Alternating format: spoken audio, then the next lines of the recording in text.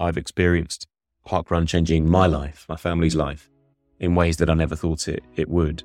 And there are some incredibly moving stories across our channels of the ways in which people talk about parkrun, not just improving lives, but saving lives. Hello and welcome to Run the Business, the podcast that explores the place where running and leadership come together. We'll find out how running can help us with leading, connecting with people, and generally being better in business. We'll also try and answer that question, do runners make better leaders? I'm Anthony Gay, and today I'm joined by someone who heads up a truly global phenomenon. Yes, he has a background in marketing, communications, leadership, and business development, but you might know him as the CEO of Parkrun Global. Parkrun is, of course, the weekly free 5K run or walk that has energized, connected, and transformed the lives of millions of people in 20-something countries around 6 continents. Russ Jefferys, welcome to Run the Business. Hello, Ant. Thanks for that warm welcome. It's great to be here. How are you today, Russ? Yeah, doing fine. Thank you. Yeah, in the office in Richmond, which I get into a couple of times a week. So it's always a great day to be amongst the team and in the office here. Okay, well, firstly, thank you. Thank you for being part of that team that brings Parkrun to the masses. And I mean this as a park runner myself. Truly amazing event, amazing experience. I'll say it's personally changed my attitude to running, to fitness, and the sense of community that goes with it. I must big up my local Wilmslow Park Run as well. They I think, embody everything that Parkrun is about. So start by telling me a little bit about your journey and how you got to the point now where you are leading that Parkrun team. Yeah, sure. Well, I mean, firstly, thanks for saying those things about Parkrun. I feel like I'm absolutely standing on the shoulders of giants here. It's there's only a very small fraction of it that I can really take credit for. But it is an absolute privilege, obviously, to be in this position now and leading the organisation for this next chapter.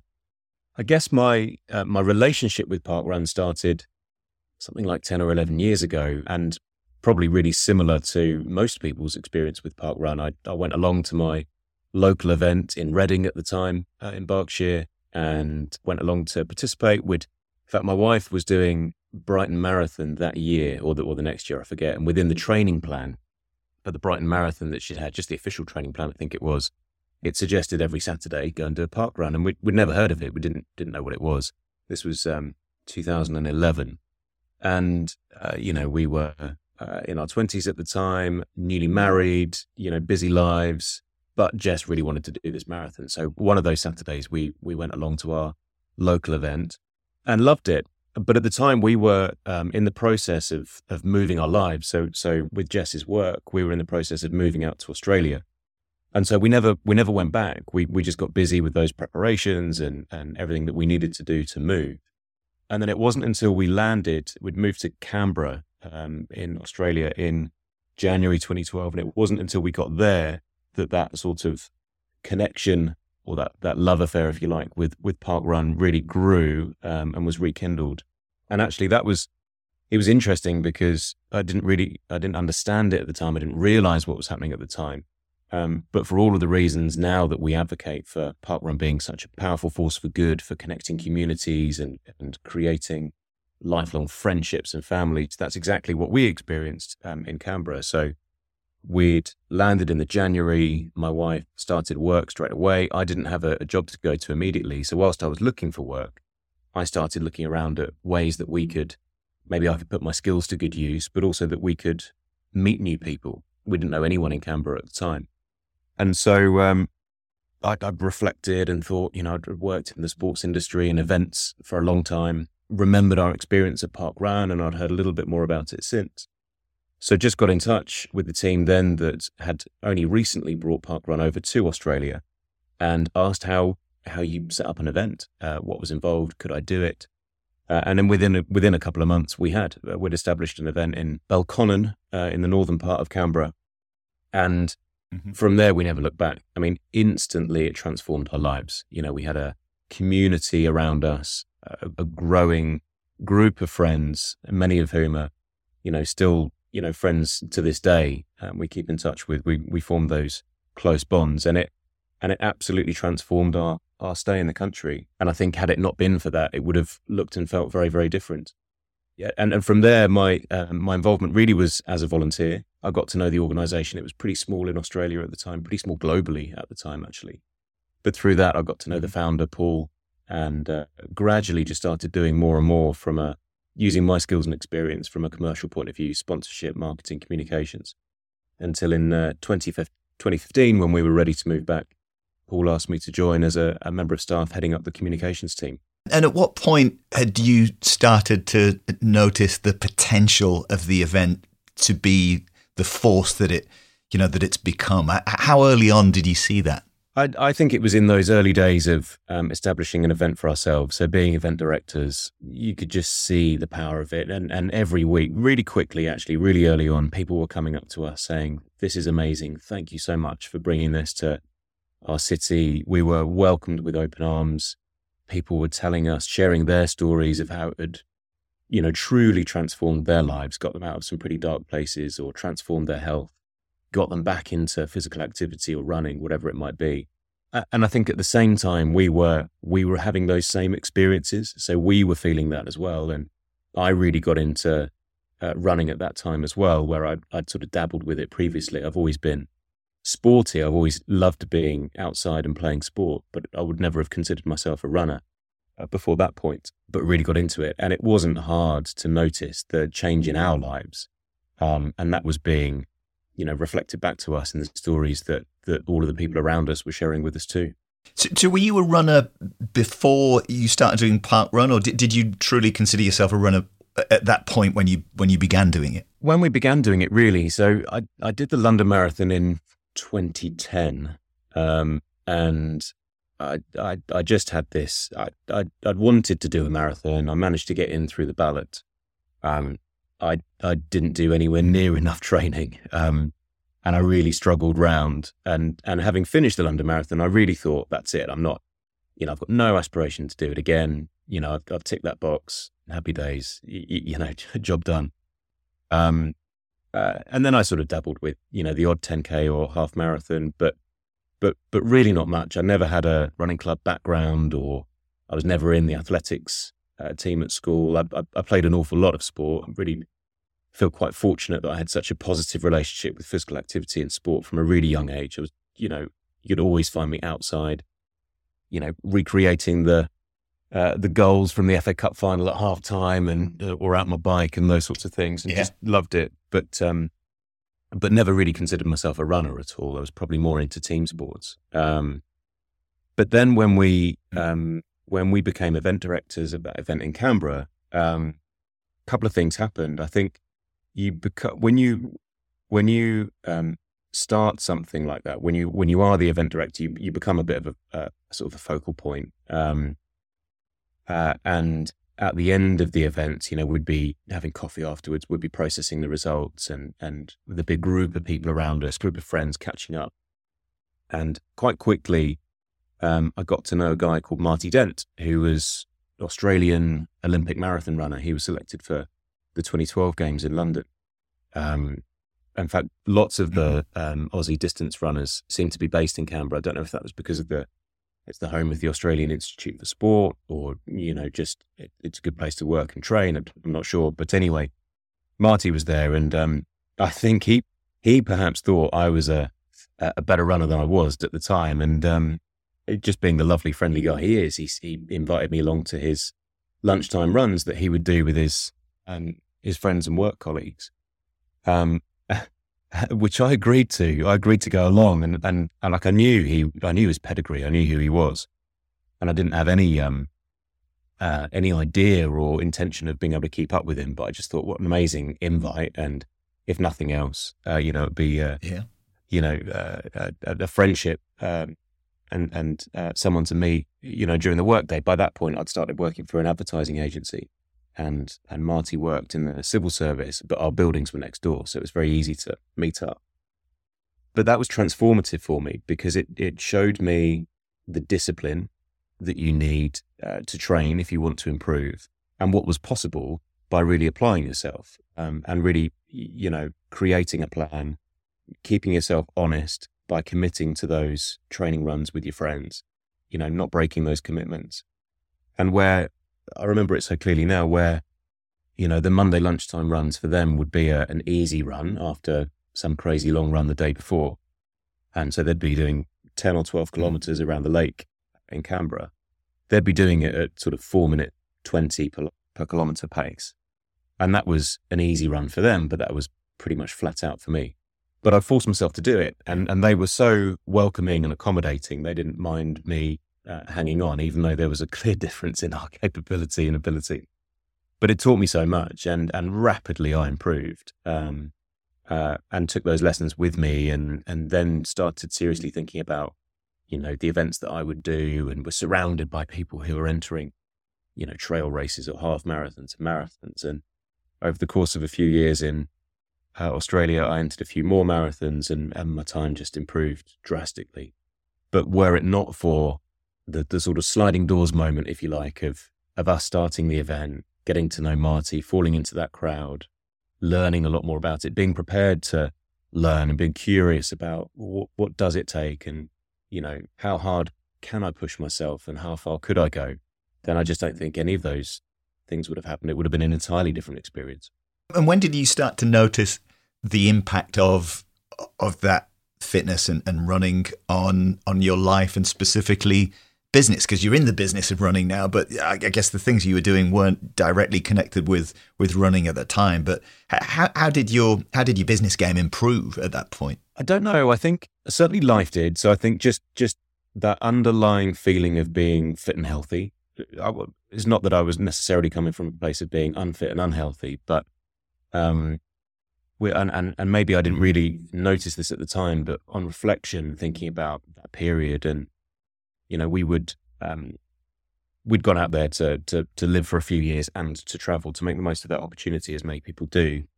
And we would explore the country, and in doing so, if there happened to be a 10K race or a half marathon on that weekend, we wouldn't think twice about entering it, because by that point we'd built this sort of base level of fitness. And I look back now and think that feels like a long way away now, a long time ago. But that was amazing, because we just felt invincible. We just felt, it was great, that feeling of being able to just rock up and perform. I'm not sure necessarily I saw any direct sort of knock-on effects, if you like, for business, other than maybe the kind of network effects and the people that I would meet. And that was good from a new business perspective. Mm-hmm. And people were fascinated by the parkrun story, albeit this was sort of 2012, 2013. It was a lot smaller than it is now, but still there was something that was happening, and people were starting to sit up and take notice, and they were interested in the concept, and clearly people were seeing the benefit of a free activity that was good for individuals, good for communities, and supporting health and well-being. I'm not sure if at that point I necessarily saw that it was contributing to any success in business, but I do clearly remember a conversation with Jess at the time around, who knows what the future holds, but wouldn't parkrun be an incredible place to work? Wouldn't it be a wonderful opportunity and privilege to work for this organization sometime? And don't know how that's going to happen, but that was not even in the back of my mind. That was probably in the middle of my mind at that point, even then. Are there any of those early runs that you mentioned that stick out that you could recall, some special runs, special moments that you did on that trip? I mean, there's a lot. I remember a trail half marathon into the north of Canberra, a town called Wagga Wagga. I'd probably, maybe this was 2013 or something like that. And just one of those days that was amazing from start to finish. And like I said, I've got no real pedigree in running, never did have, but somehow managed to come third in that race. And it surpassed all of my wildest expectations. And did you get a medal? Yeah, it felt like I'd won Olympic bronze, which was just extraordinary. And then I built on from that, and really sort of trained as hard as I possibly could. I forget which year it was. It must have been 2014. I did the Gold Coast Marathon, and in the back of my mind, I wondered if a sub 3 hour marathon was possible. I didn't necessarily expect it, but I wondered, and I did. I just had an amazing day and just snuck in 2:59:54. Wow.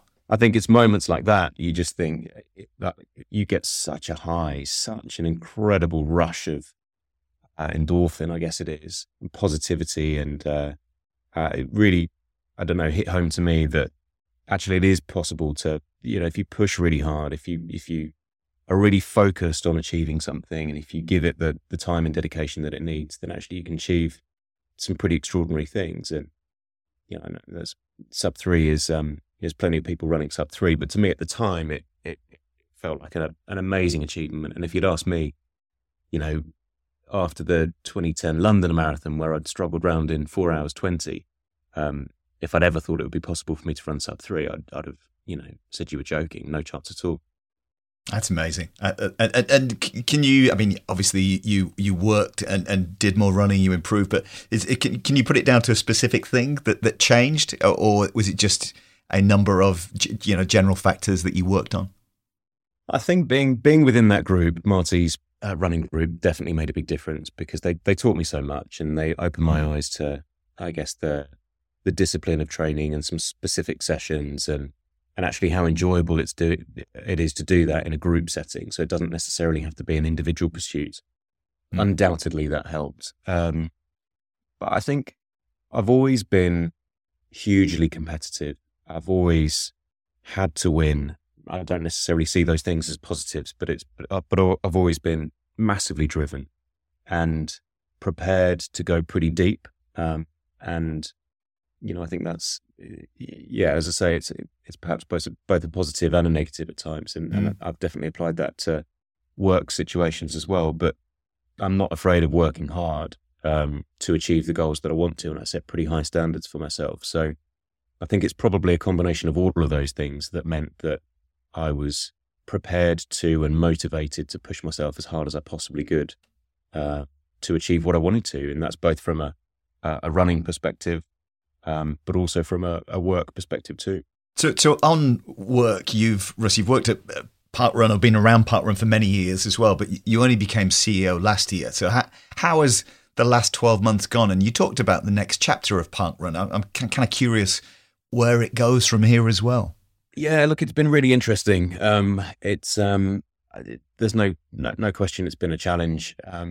I think it probably is always a tricky thing to step up from any position in an organization, but to then become the leader of the organization. It's a bit of a shift and a transformation that needs to happen. I'm incredibly lucky that I've been supported by an amazing team, and that sounds like one of those things that you have to say, right? But I mean it. The team here is truly amazing, and I feel blessed to be a part of it.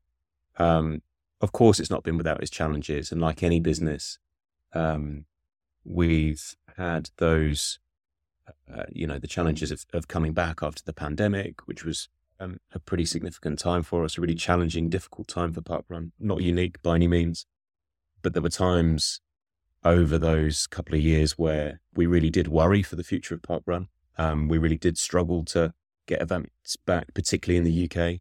And there were times where we wondered whether we ever would. And that has all kinds of knock-on effects and consequences, to morale of the team, to our confidence in the future, and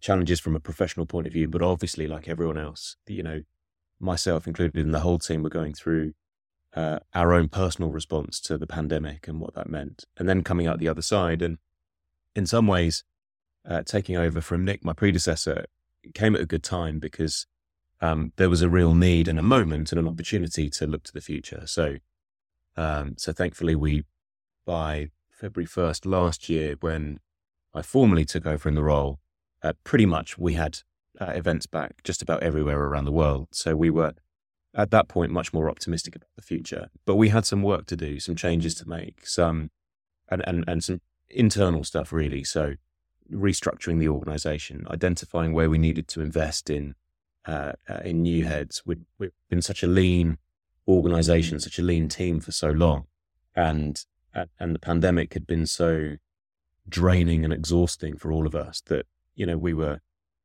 desperate to invest in the team, to invest in recruitment, and to make sure that we had enough resource and enough firepower to manage the organization for where we are now, but but also think about how we might start to manage this thing as it grows into the future.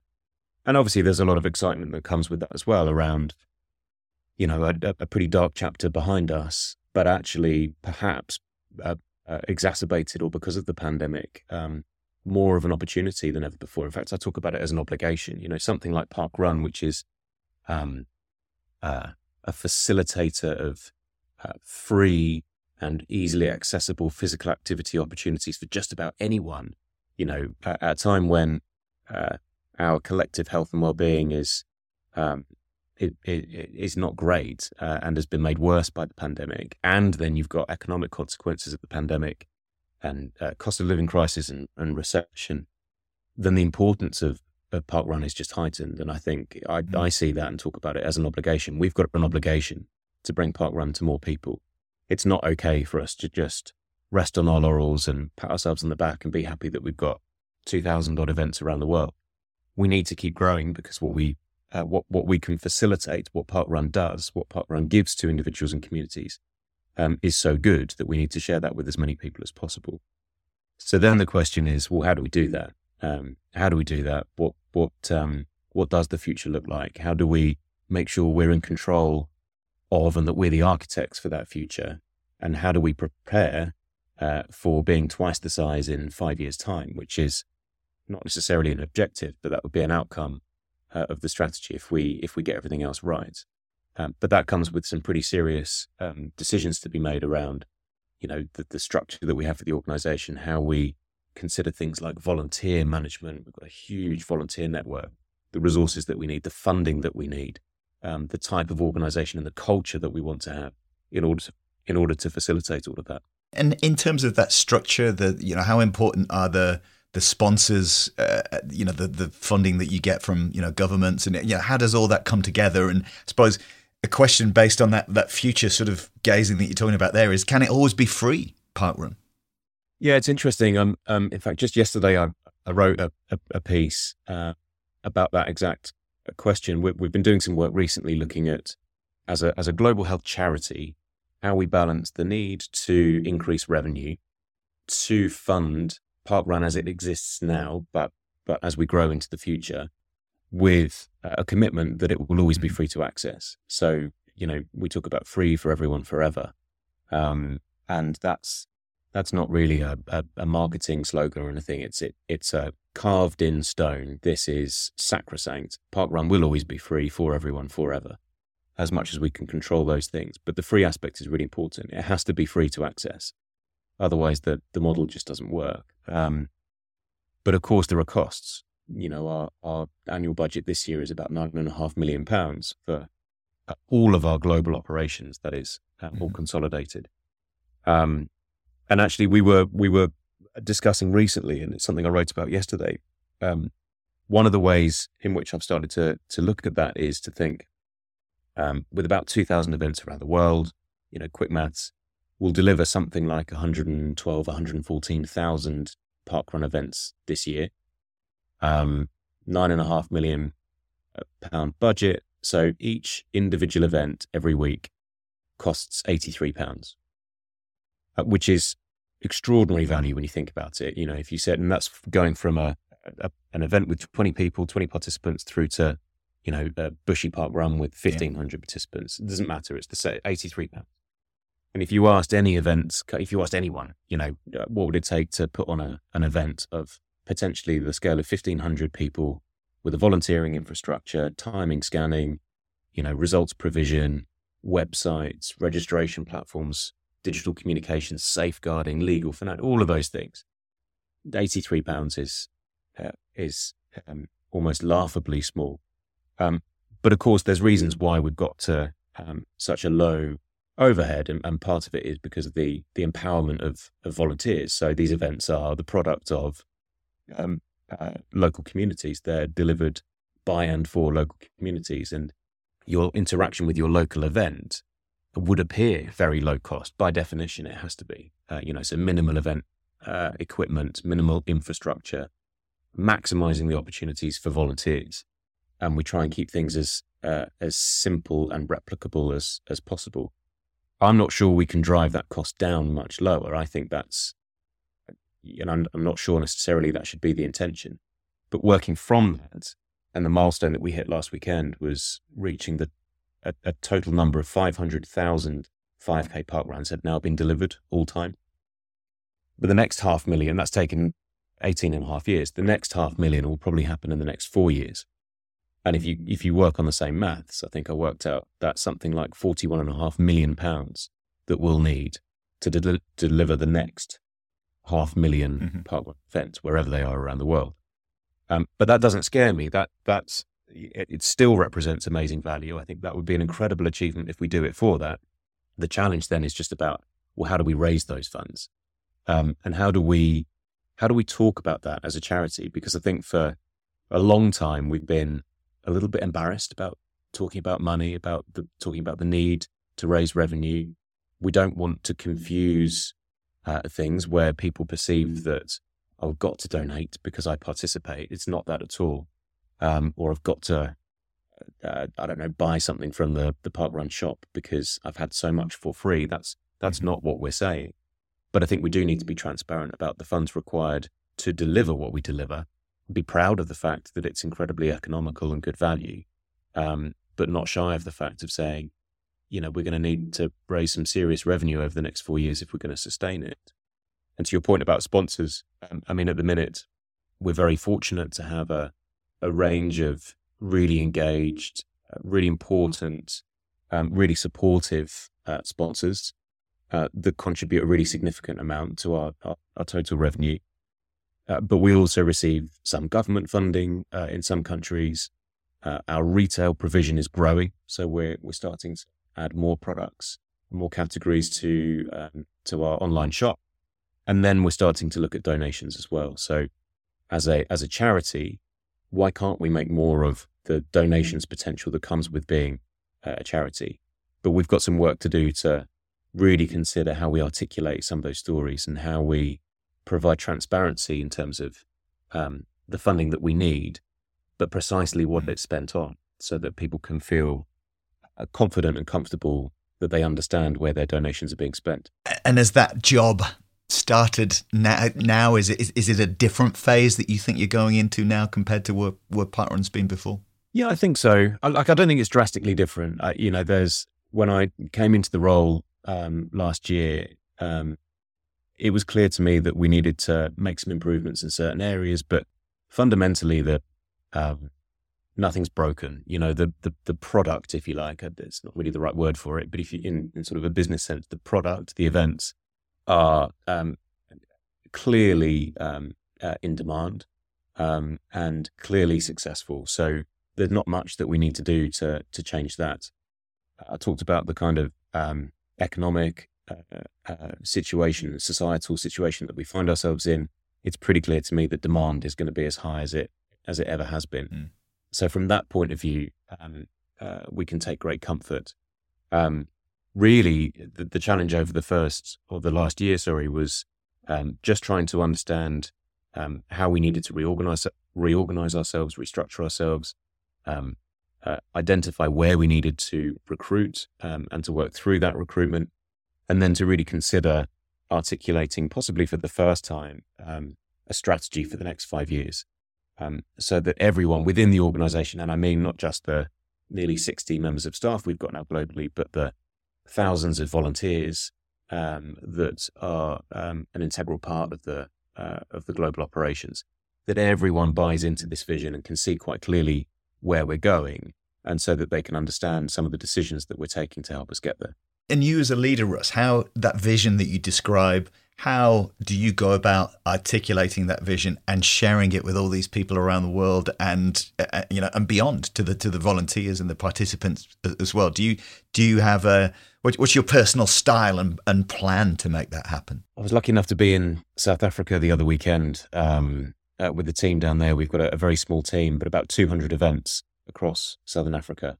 And they had their volunteer get-together, a volunteer conference, which we hadn't been able to have for 4 years.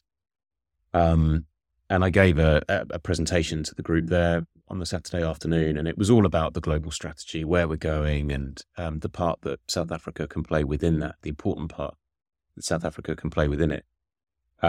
And I was talking to someone afterwards, and I was saying that my job for the next 5 years, I think, is basically that presentation over and over and over again, slightly tailored to the audience, whoever it is, wherever I am around the world.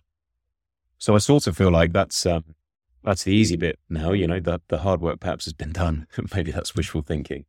But to get to that point, I think I'm someone who loves collaboration.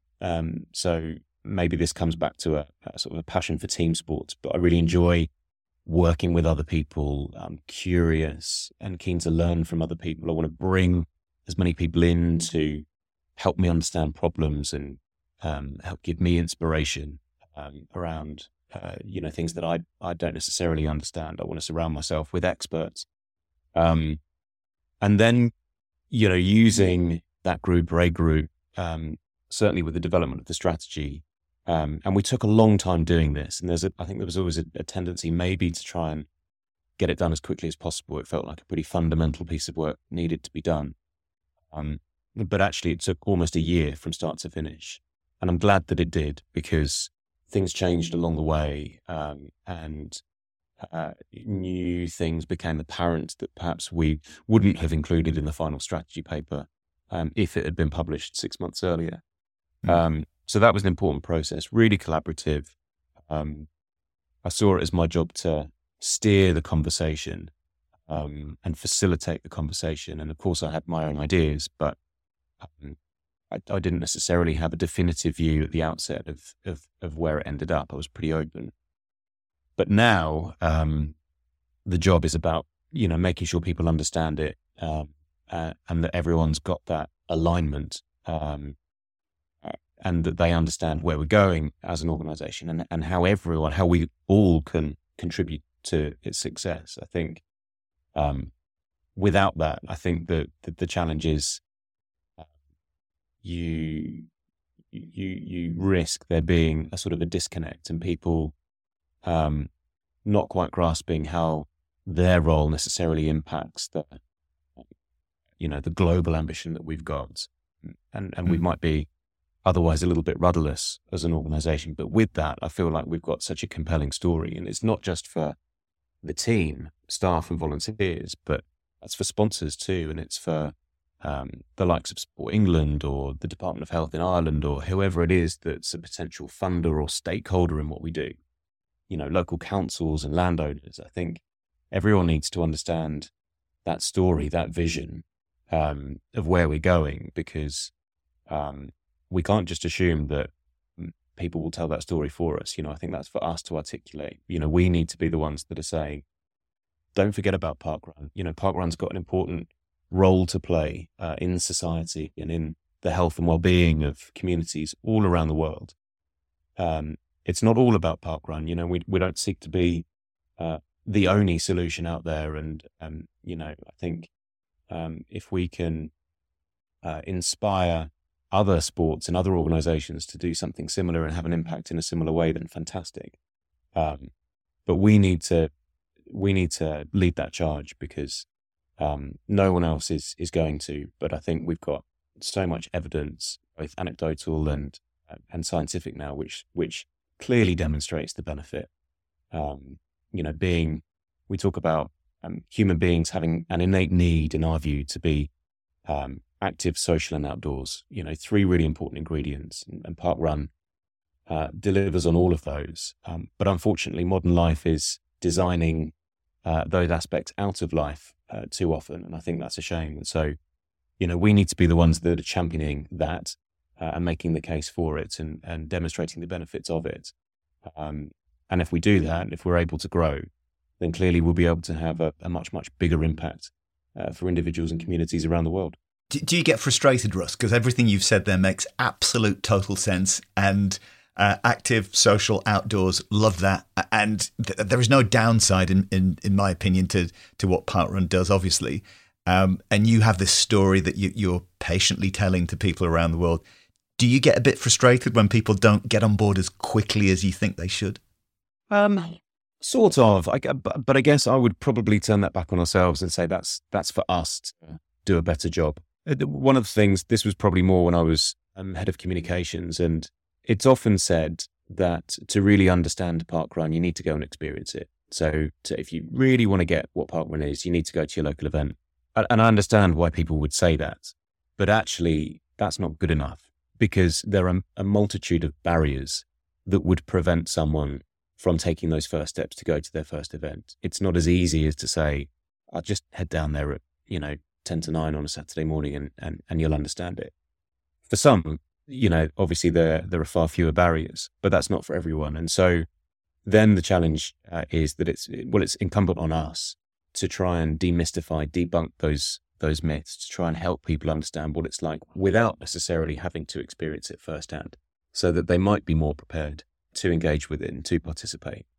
So I'd sort of turn that back on ourselves. Of course, would I like parkrun to be in more communities, having more of an impact more of the time? Absolutely. I think one of my other attributes is that I'm pretty impatient, sort of learning to be a bit more patient, but I do like to do things as quickly as possible, and I'm impatient for success, and I'm impatient for things to happen. But that's on us. I think we need to make sure that we're telling the best possible story, that we're doing everything that we can to promote parkrun and help people understand what it is, the power of it, and how it can benefit their local communities and individuals. And that's true from national governments, local councils, landowners, individuals, everyone. But that's our challenge. I don't think we should waste too much energy being frustrated that some people don't understand it. Out of all those thousands of stories that I'm sure you've heard, Russ, of people that have taken part in parkrun and good has come out of it for their lives, are there any that stick out? Are there any things that you can remember? You mentioned anecdotes that you've kind of come across over the years. Anything that you could share that just sums up that ability for parkrun to help people grow and become better humans? I mean, there's just so many, and I don't say that glibly. It's I've been so lucky to have been part of this organisation for several years now, and I've written some of those stories in my previous role, and I've read an awful lot of them too, and I'd count myself as being part of them. The story that I shared earlier is a personal one, but it's absolutely true that I've experienced parkrun changing my life, my family's life, in ways that I never thought it would. And there are some incredibly moving stories across our channels of the ways in which people talk about parkrun, not just improving lives, but saving lives. And I think, that's really quite incredible. But the thing that always seems to come through is the power of community and being accepted by a community, or being found by a community at a time when it was really necessary and perhaps people didn't realize. And I think that's one of the things that I've realized over the years is that, and in fact, Paul, the founder, talks about this as well. It's really not about the run, and probably it never was. Paul established that first event, and it was Bushy Park Time Trial at the time in 2004, really as a means of keeping in touch with his mates. He was a very good runner. He was injured. He was in a tricky time in his life. What he really wanted was connection with his friends. And his way of doing that was to create this time trial, put on this event for his mates, on the condition that they joined him afterwards for a coffee in the local cafe. That's a story that's incredibly well told and I think well known. But I think that's at the heart of what makes parkrun so special, or anything like it. The run, the 5 kilometre walk, jog, run, whatever you want to do, is really an adjunct. It's not really the thing. The thing is the community connection. And I think that's really at the heart of all of those incredible stories that we've shared so many hundreds or thousands of times across our channels over the years. And that's the thing, bringing it to business, which is obviously what this podcast is about as much as running. I think that sense of community and shared experience, if you can capture that in the office or business or whatever you do, it can have such a powerful effect on the people, can't it, who are involved? I'm sure you've got that in the parkrun team as well. Yeah, I think that's right. I think it's purpose is so important, isn't it? I see how that is for me in my career, and how I've found so much joy in working for an organisation that's got such incredible purpose. I think I'd probably speak for all of my colleagues when we say that that's something that we all understand and feel, and it counts for so much. I've worked in places before where I haven't necessarily had that purpose, or I haven't had that belief in what the organisation did or stood for.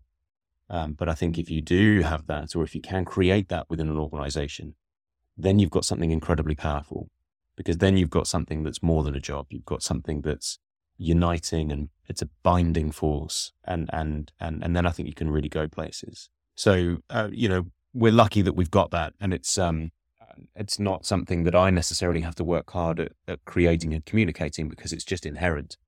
Just about everyone here experiences parkrun in their own way, but will have their own story around how they fell in love with, or how they benefited from, or how they get so much enjoyment and happiness from participating in parkrun.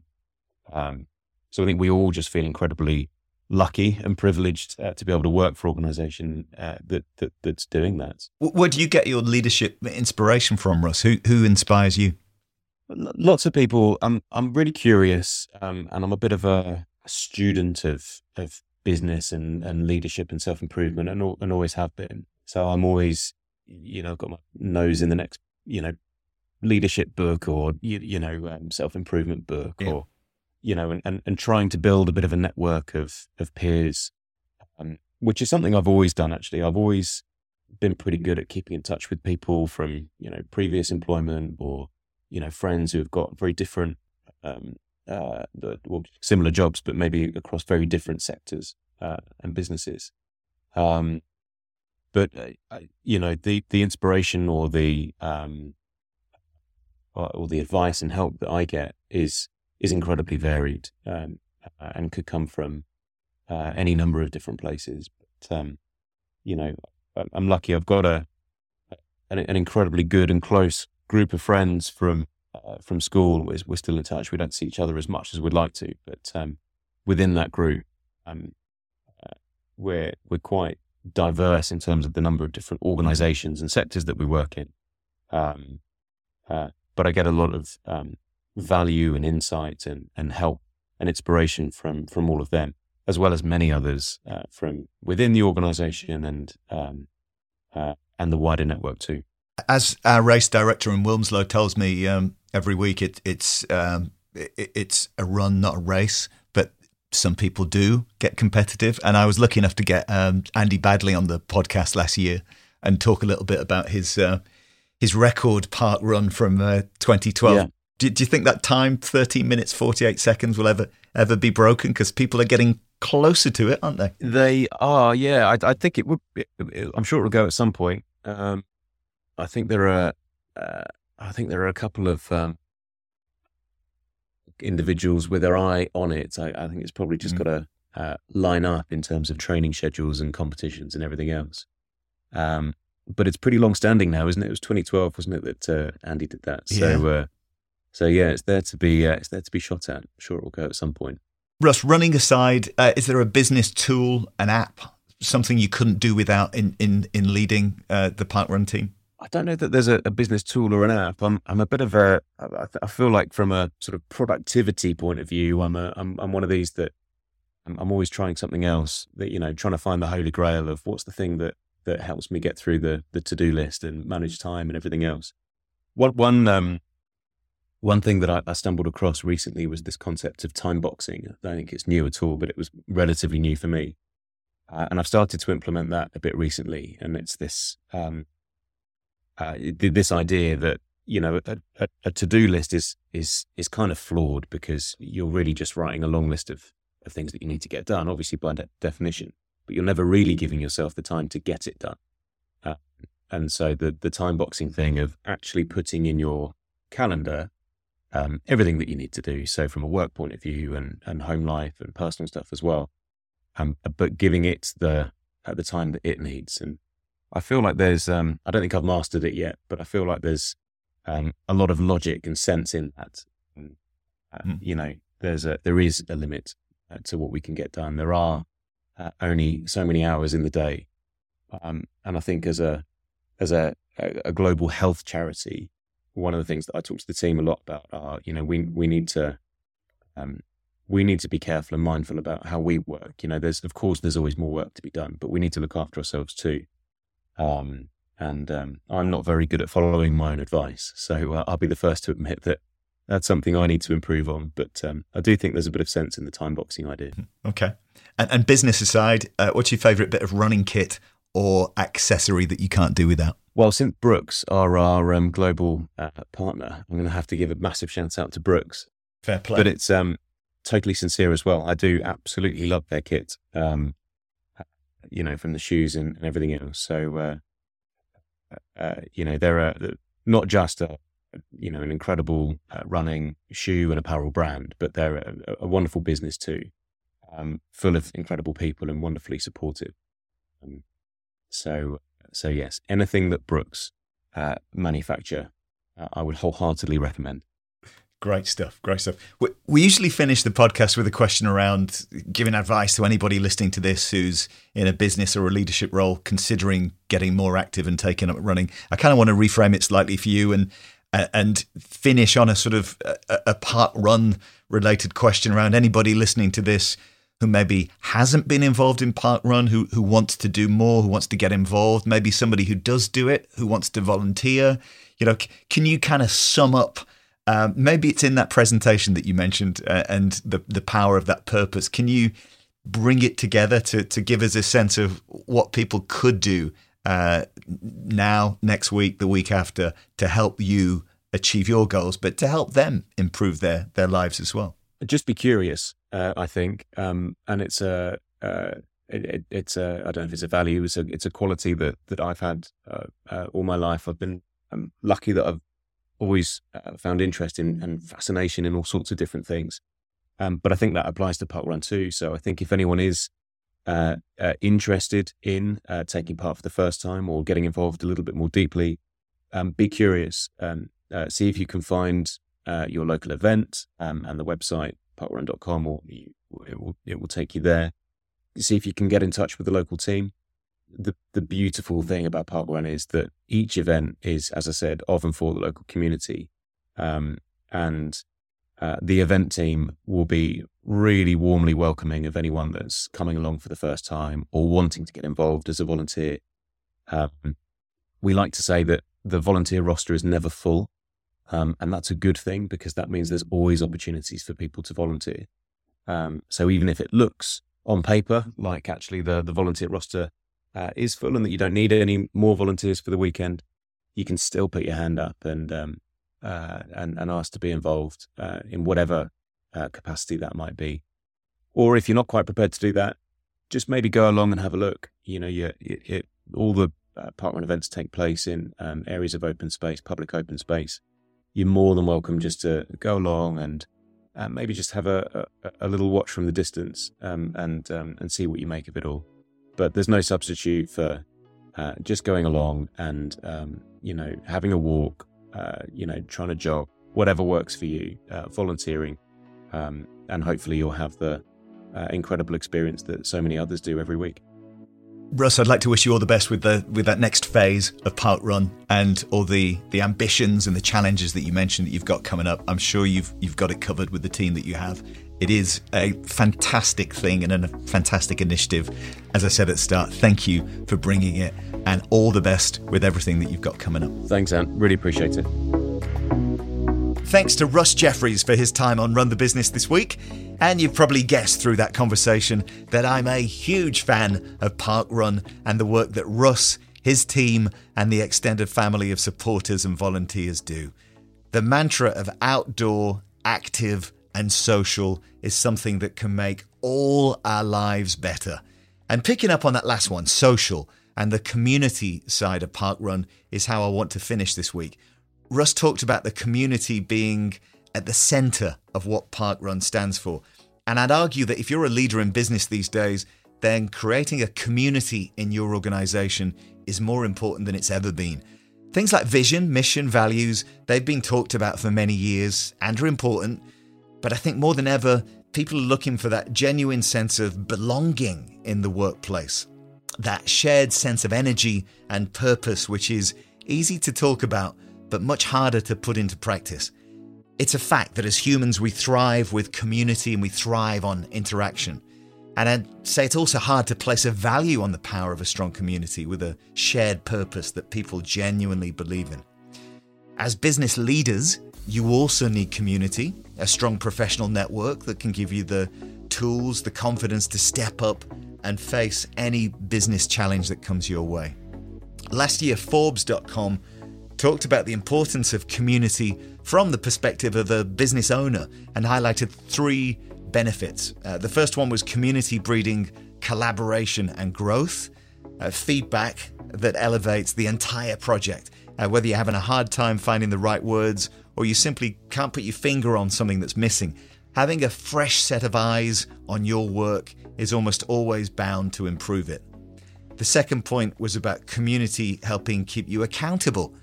They even passed it back to running on this one and said there's a reason that running clubs and group chats exist.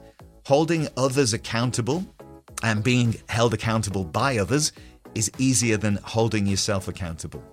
And the third point was you'll have a haven when things get hard. Things happen, stuff happens. When it does, you want a safe place to go back to. And whether you're doubtful about a prospect's red flags or concerned about a problem with a client, your community is the perfect spot to drop a message and get valuable real-time feedback from others who've likely faced the same situations before.